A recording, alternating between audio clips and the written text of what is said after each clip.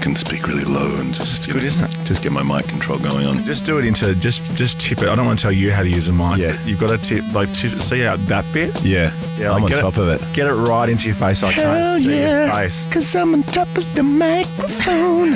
Hello, everyone. My name is Kav Temperley. I play in a band called Eskimo Joe, as well as releasing my own records and doing a whole lot of other stuff in between.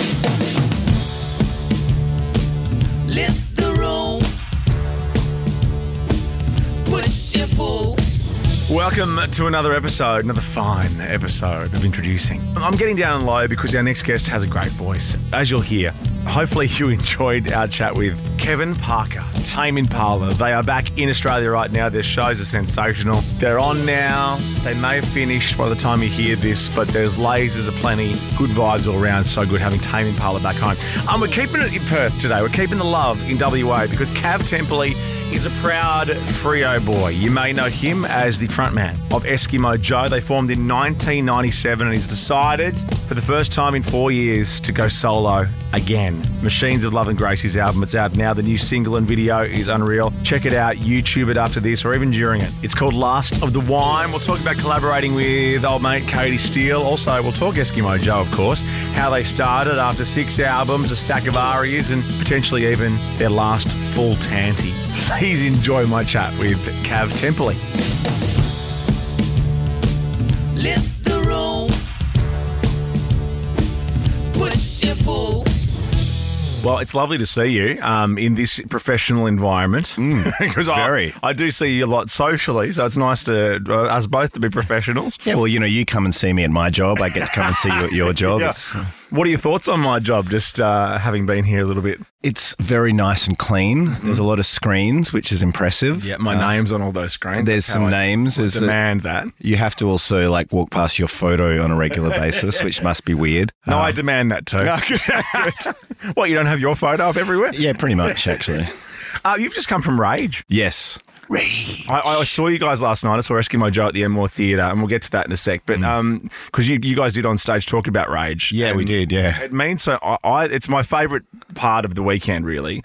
And what annoyed me, I know this is going to sound really weird, but what annoyed me about COVID is that the ABC put their own kind of news breakfast show on Saturday mornings. So then Rage now stops at 6 a.m. and then starts up again at 10. And by then you've just lost the mojo. Yeah, totally. Yeah. But are you guest programming? Yeah, we're guest programming. And it's always funny, when you go do those things because you've seen them so many times, you kind of have a bit of a surreal out-of-body experience. I mean, for my generation, growing up with Rage was a big deal. Yeah. And so, yeah, when you go on there, and then when they ask you to program songs, you suddenly have a mental blank. You're like, oh, what do song? I know other artists? Is there other songs out there? You and I probably would have watched Rage differently because I always wanted to do radio, and what I used to do with Rage was sit there and back announce and forward announce the songs. And the trick for me was not knowing what was coming up, so I had to think on my feet. Yeah. And I think that was a good skill for me. Oh, definitely. Yeah. You took it into life. I just stayed in my room smoking weed, which was actually also a skill that I took into my job. Yeah, good. Yep. What film clips stick out for you when you were watching Rage when you were young? Because the one that sticks out for me the most was the Don't Speak, No Doubt film clip as being just the one that I was on every week for 100 weeks. And you just watched Gwen Stefani wander around a garage in bare feet. Yeah, and just fell in love with her a little bit. I think about being, there's so many eras of watching Rage for me, but I remember one particular time coming back to my accommodation in Sydney when we would all stay in these rooms where, it was we thought it was luxury at the time, but there's 6 of us in this one kind of stinky room, and we thought that was amazing. But I remember coming back to my accommodation, and it was the year back to back was Everlong by the Foo Fighters had just come out, and it's just this Michelle Gondry amazing mind-blowing video clip. So I watched that and I was like, whoa, what the hell just happened? That was amazing. That song was amazing. And then the next one that came on was it was Come to Daddy by Aphex Twins. And I was like, I'm actually just losing touch with reality now. So I think about that era of just great bands making with these huge budgets making amazing video clips with up and coming become movie makers, like people who were going to go on to become these auteurs. Well, a lot of film clips now have a director at the end, like an actual credit. Yeah, which I think's cool. Yeah, very much so. But video clips, visuals have now become such an important part of what we do in music. Like, you have to have visuals for everything. Well, and also very soon. Yeah. Like, you're dropping songs. Like, I saw the graduation day, the first time I actually heard the single is when I'm watching the video now. Yeah, and that's how people are consuming music. But the budgets have gone down, hugely. Like, we did 2 video clips for Black Fingernails Red Wine because the first one got an MA rating. Yeah. So they couldn't, because it had implied violence in it because we kill ourselves in the video clip. And that was with this amazing director, Nash Edgerton, who's like gone on and made films and done all kinds of things. But so we had to make a second video clip, and they both cost like $50,000 plus to make. Yeah. And now I'm making, like, for graduation day, I edited most of that myself. Really? Actually, my wife Monique, who I know you know very well, growing up in Perth, she mentioned on the way here today that she was meant to be in one of your film clips. I think it was the Wake Up film clip. Yeah. She was too hungover, so didn't do it. She lived to regret that one. She really did. Speaking of Perth, obviously you grew up in Perth, and watching you on stage last night, I mean, you're at the Enmore Theatre in Sydney, but you're a very proud people, the WA people, the Sandgropers. Is that offensive, or is that? I don't think so. I mean, I think everyone else calls us Sandgropers because Sandgropers, for those who don't know, are these really disgustingly ugly bugs. Have you ever seen a Sandgroper? It's like, I have. Oh my God, look it up. They are just horrifying. So people call us Sandgropers because apparently that's where Sandgropers come from. And there it is. Yeah, it's got this kind of like stuff of nightmares. Oh, wow. Yeah. I can't believe you haven't used that in any Eskimo Joe imagery. Yeah. But look, I think, the WA pride, or especially the Fremantle pride, it's up on the screen now in front of us. It's horrifying. I'll move it. I think that comes from this, if you grow up in WA, you have to have this do-it-yourself attitude, because there's no Svengali who's going to sweep in and discover you and make you famous. Yeah. So everyone has to work really hard to get to that point where anyone pays us any attention, and therefore all the bands have this heavy involvement in everything they do artistically, from the recording of their songs to making video clips to everything, and you can see that, It come up in bands like Tame Impala, like Kev from Tame. He produces and mixes and records all of his records, plays all the instruments. I mean, he's just like a uber human. But he's got this tiny little beach shack, in South Freo where he records a lot of the stuff in, and it's like you go in there, it's just like a room. Yeah. But he does it all himself because he had to a certain extent, and now he's this. He could work with anyone. I just remember going into his little beach shack, and he's like in South Freo, and he's got this like his drum sounds are. He's a wicked drummer, Kev. I think he was originally a drummer, and his drums are set up in the corner. I'm just kind of eyeing it off, trying to see how he's mic'd up his drums and stuff. And I'm like, "Can you get your drum sound?" And he's like, "Oh, I can get that drum sound anywhere." And I'm like, "Oh, okay." Oh, wow. So yeah, I think I lived in Perth in my early 20s, and that's where I met you and met my wife and stuff. And I think that's where I actually started going to live music, because growing up in Sydney, strangely, because it's so up itself here. But you kind of, unless you really are into it and you're seeking things out, it was really in your face going to a band on a night of the week that you'd even never heard of before, which that was the first time I ever did that. And watching, the Panics and End of Fashion, you mentioned last night, Gyroscope. And then knowing Kev from Jebediah and things, like it's such a great scene, not only because you had to, but I think you really are proud of it too. It was never I never had the sense of you were trying to break out. It was just like, here we are. Yeah. And we're very proud. Everyone had given up to trying to break out. How did you break out without the internet as well? Yeah. Well, I think when it came to 2004, and I mentioned this on stage last night, but we had this jam room on Baker Street just behind the Beaky Tavern. Yeah. And we had like a little recording set up, so all of our friends' bands would come and record there, and people like Joel from the band and another friend of ours, Andy, and everyone was like housemates and touring together and stuff, but we were all helping each other out doing these demos. And then as these demos were getting recorded, bands were getting signed and played on Triple J, and that was this mind-blowing moment where we actually started to break out of WA properly for the first time. I mean, Kev did it with Jebediah and stuff, and that was amazing in itself, but we were kind of the next generation, I guess, like almost the younger brothers to kind of come up. Yeah. Well, we launched Nova in Perth with Jebediah. Like we had the Chili Peppers in the studio, and then Jebediah were like the first live act. Like, yeah, I remember Kev telling me that he was like they actually played on their instruments, and they were just a bit pissed off. Well, how's it? Kevin was on this podcast, and I asked him. I said, "Are you still pissed?" He's still pissed off. Yeah, he's still pissed. Yeah. But so what would you say then? So let's say, okay, you say John Frusciante takes your guitar. Yeah. Do you get pissed off, or do you go, "Wow, John Frusciante's playing my guitar"? Look, depends how kindly they treat the guitar. I think they treated it pretty well. Well, I'm sure I'd be fine with it. Okay, they were eating pistachios and cantaloupe and stuff. That was probably everything. Speaking of Perth Proud, though, and we're going to dart all over the place, but your solo album, Machines of Love and Grace, now is that's been pushed back. That's coming out October 19. That's right. Yes. Which, when this podcast is released, it is. So let's say it's out now. Yes, out now. Yeah. And you're doing a single graduation day with Katie Steele. Yeah. Little birdie Katie Steele. So I got to do some cool collaborations on this record with people who I'd known for years, but by necessity we're just in Perth because I was writing and recording the whole record during the lockdown period, and as it slowly opened up and we were allowed more than one person in the room, I'd be like, hey, what are you doing? Can you come over for a jam? Because I'm losing my mind because I've been sitting in a room by myself for 2 years. So Katie came along and we worked on Graduation Day. There's a feature track that will go with the record, which is myself and John Butler doing a duet. Wow. And we've John was like living downstairs in the studio where we recorded most of the album Girl. Yeah. So we'd kind of known each other, in Fremantle, and we've had some really peculiar situations. We've become friends over a really long period of time. But like one of the funniest situations with me and John is a friend of ours, Lucy Peach, was getting married in Borenup Forest, which is this beautiful forest down south of Perth. And, we're all there and we're all waiting for the wedding singer, this lady, this amazing singer to come and sing Lucy and her husband down the aisle in this forest where there's no one else around. And suddenly this person walks in and goes, the wedding singer's been lost. Is there any musicians in the audience? And me and John look at each other and we're like, oh, crap, that's us, isn't it? So we worked out that the only song we knew together was Stand By Me. So we just kind of played Stand By Me and our friend Lucy walked down the aisle and it was just this. Oh, that's beautiful. And then like about a month later, John was doing a gig in Freo. He's like, oh, do you want to come down?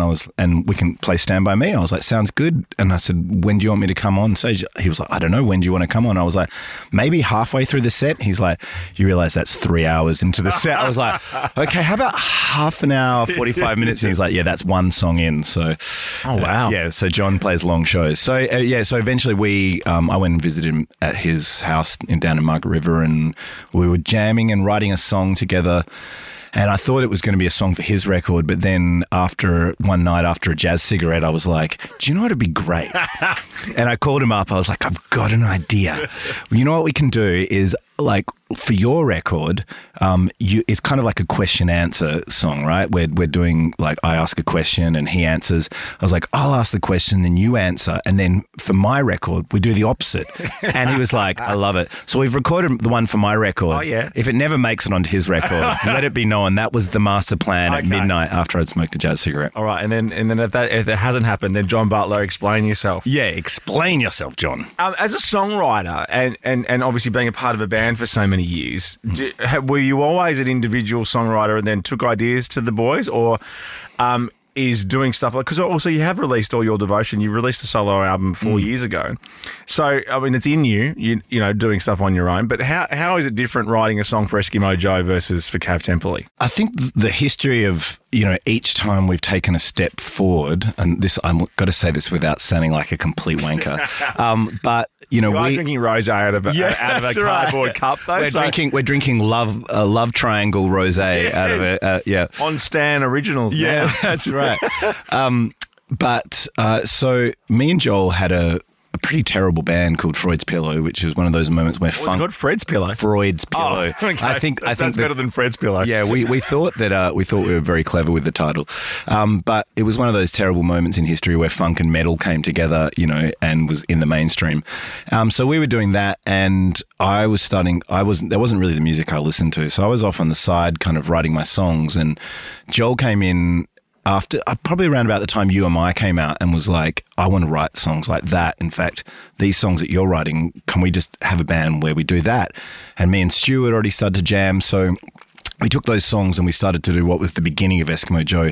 And then somewhere along the lines, we were like, well, wouldn't it be great if we entered the campus band competition? And we had this one song, which was Sweater, which was kind of like a bit of a novelty song. We were like, we just need 4 more of them and we could win. And lo and behold, we did. Yeah. So then somehow we I got kind of sidetracked again from playing these like songs that were from my heart and were like, real songs about real experiences that were happening to me.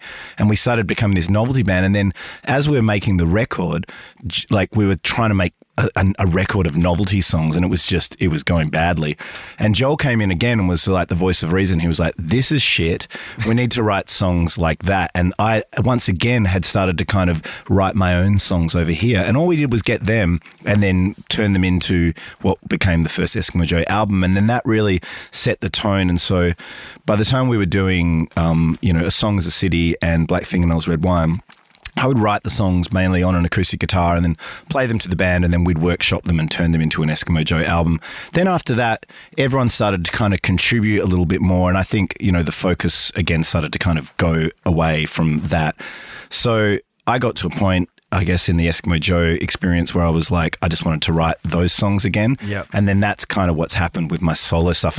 It's finally turned into just a Kav project. Yeah. But along the lines, just in the nick of time, every time I'd write these songs that were real, Joel would generally sweep in and be like, let's make that the album. And I'll be like, okay, that sounds good to me. Okay, yeah. But this time round, he was like, no, you can just make a solo record. That sounds good. So seeing you guys on stage last night, though, like it's to me, having never been in a band, but obviously working with people, like it's a big achievement that you guys are still 3. Like, you've known Stu since you were 6 or 7. Yeah, about 5. He moved next door to me. Right, and so you're still, as I saw you last night on stage, working with each other. You did mention though last night full tanty. When was your last full tanty with each other, and what was it about? I think every time we've made a record, probably apart from Black Fingernails, Red Wine, that was the most kind of stars aligned, harmonious moment in time. Yeah. But every time, you're trying to get break through a creative idea with people, like one person in the band will have some kind of storm out of the studio moment. Yeah. But generally we get along really well because we all have a laugh, and I think on a human level we have a good chemistry of personalities. So, if someone's being a bit stroppy one day, the other two will just kind of, pick it up and go. And we've kind of moved in, we've been through so many meetings in the band where we've talked about each other's feelings and why this person's upset and so on, that we haven't had a full-fledged tanty for a long time. Everyone's a little bit past that now. But I think making records is, it's just a mysterious and frustrating process sometimes. You don't know where you're going to end up. You can have a concept in your mind of what you want to make, but at some point in time, you've just got to kind of give in to the process. Yeah. And that's when the tanties happen. Let's talk about you, though, growing up, because you'd spend, you're obviously from WA, but you spent a lot of time overseas as well. Were you in a musical household, or were you kind of the black sheep where you kind of went over here and started getting creative? No, creativity was always very encouraged in our house. My mum was the black sheep of her family, who were quite conservative, Perth people. I know those. I know those very well. So she was, she'd played music as she was, younger. And then my brother, who's about 7 years older than me, he was really into electronic music in the really early days. So he was a bit of a pioneer in Perth in those days.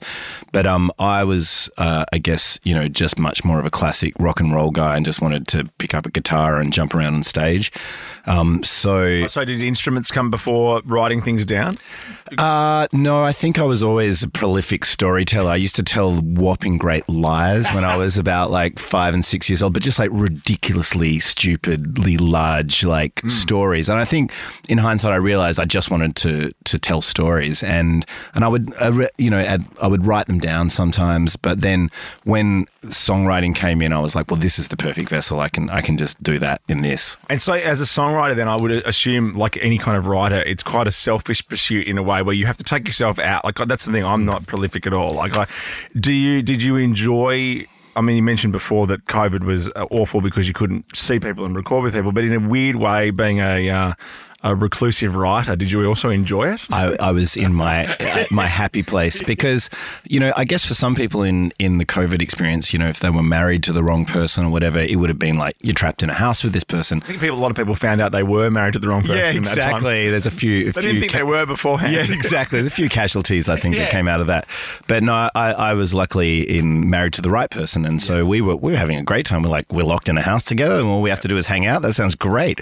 And you have 4 kids between the two of you, don't you? Yeah, so there's a lot of people hanging around anyway. There's a lot of people. It's a party every day at our house. But yeah, going into a room for someone who really thrives in that, you know, like stage performance situation, I like nothing more than just disappearing into a room and creating. If you just said that's what you have to do right now, I'd be like, no worries, that's my thing. Yeah, I can just do it at the drop of a hat, and I love it.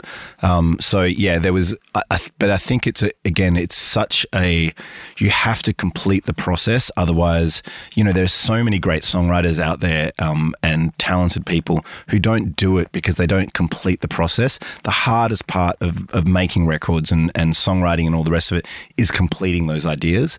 So, you know, the beginning, the creation part is easy. You just wander in there. And so for the first year or so of lockdown, I was just like, this is great. I'm just creating. And then as it came to crunch time and now we're just releasing this record and having to make decisions of like, this is finished. I'm now finishing this idea and finishing that. Is anything really ever finished?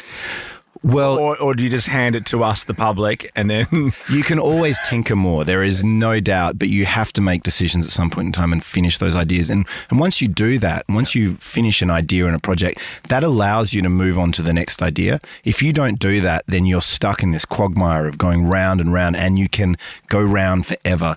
So I loved the lockdown experience for creating, but there was still a certain point where I was like, right, I need to come out of my pajamas and just get into this, you know. But finishing an album as a complete work, obviously something important to you, because what I've noticed speaking to people on this project introducing is there's half of you like that, and then the other people I've spoken to, like I had Phineas on, Billie Eilish's brother, who just wants to just do something and just put it out straight away so they can just move on. Do you like that idea too? Because I mean, you can't, like, anything's possible now. You can put a song out in an hour from now if you want. I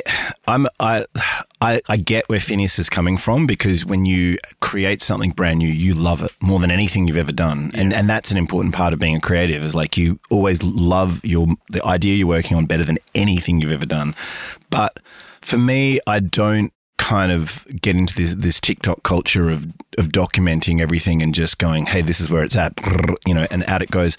I like to disappear into a log cabin somewhere, you know, go into some kind of place and then come out with a fully formed artistic idea that I've thought about completely, and I'm then ready to present to the world. I don't want anyone to see it in its, you know, in its bare bones, because it might completely change. And as soon as you set something in stone, you can't do anything with it. You know what I mean?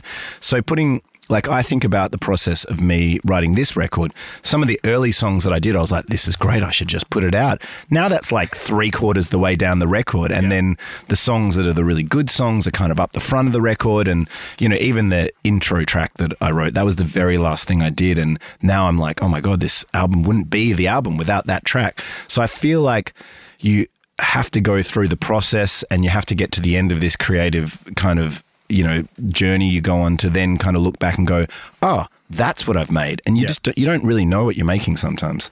Now, you've just travelled around the country on your own, and also by the time this comes out, you would have just done your last Eskimo Joe show for now at home, in Fremantle. I was at the show last night in Sydney. Your children were there. How important is it for them? Like, do they love coming to see Dad at work, or are they like, I think I told you after the show last night, I spoke to Chris Shiflett from the Foo Fighters, who has an 18-year-old son. He was coming out to Australia to play that Geelong show. He's like, hey, there's some room on the jet. Do you want to come? And he said no. Are you forcing your children to come to these shows? Or yeah, they look like they. Yeah, okay, good answer.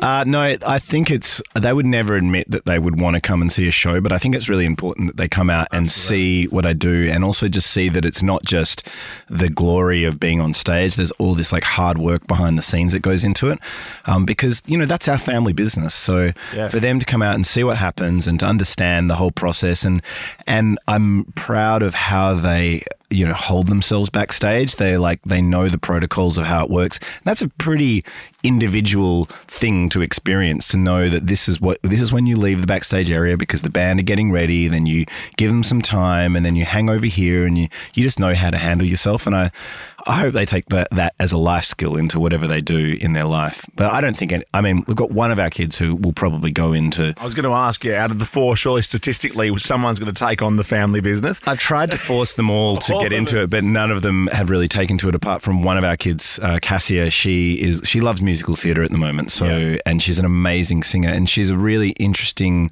She has such an interesting story because she was a heart kid. So myself and Beth, my wife, got together. We both had 2 kids from previous marriages, and then we got together and formed the Brady Bunch.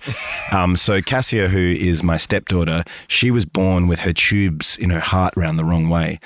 So she had to be with her chest cut open as a brand new baby, rushed from Perth to Brisbane, operated on. They didn't know whether she was going to have brain damage or never work. She is like a superhuman. Yeah. She is like...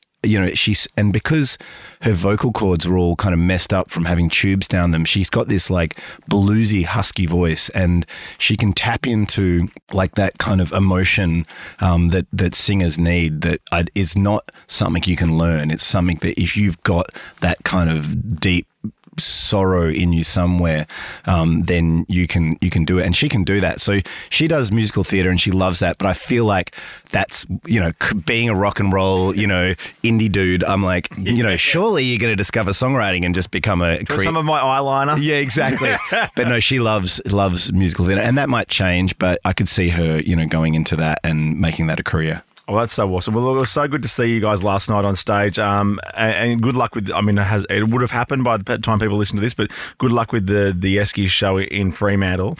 Machines of Love and Grace, the album. Congratulations on that. You must be super proud. I hate saying super, but you must be super proud. Yeah, very proud. I mean, it's a lot of work to put out a record, and I'm probably more proud of this than anything I've done because second solo record, first solo record, you're always looking for who you are as an artist outside of your band, whereas this time around, by necessity, I was just writing and recording and not overthinking what it was going to sound like, but just doing what I thought sounded cool. Yeah. And it sounds kind of like Eskimo Joe, funnily enough.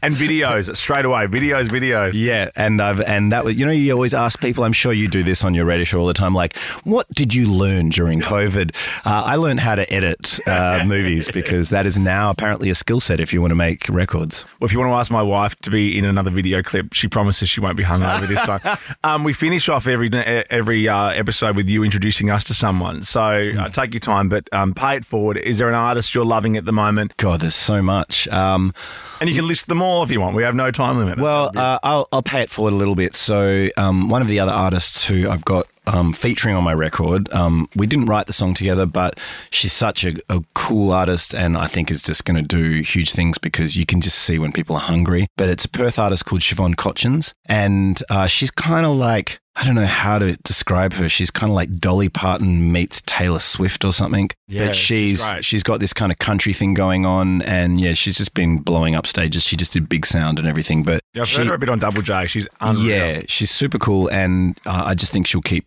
kicking goals because you just know when people have got it in their eyes. You're like, you want this.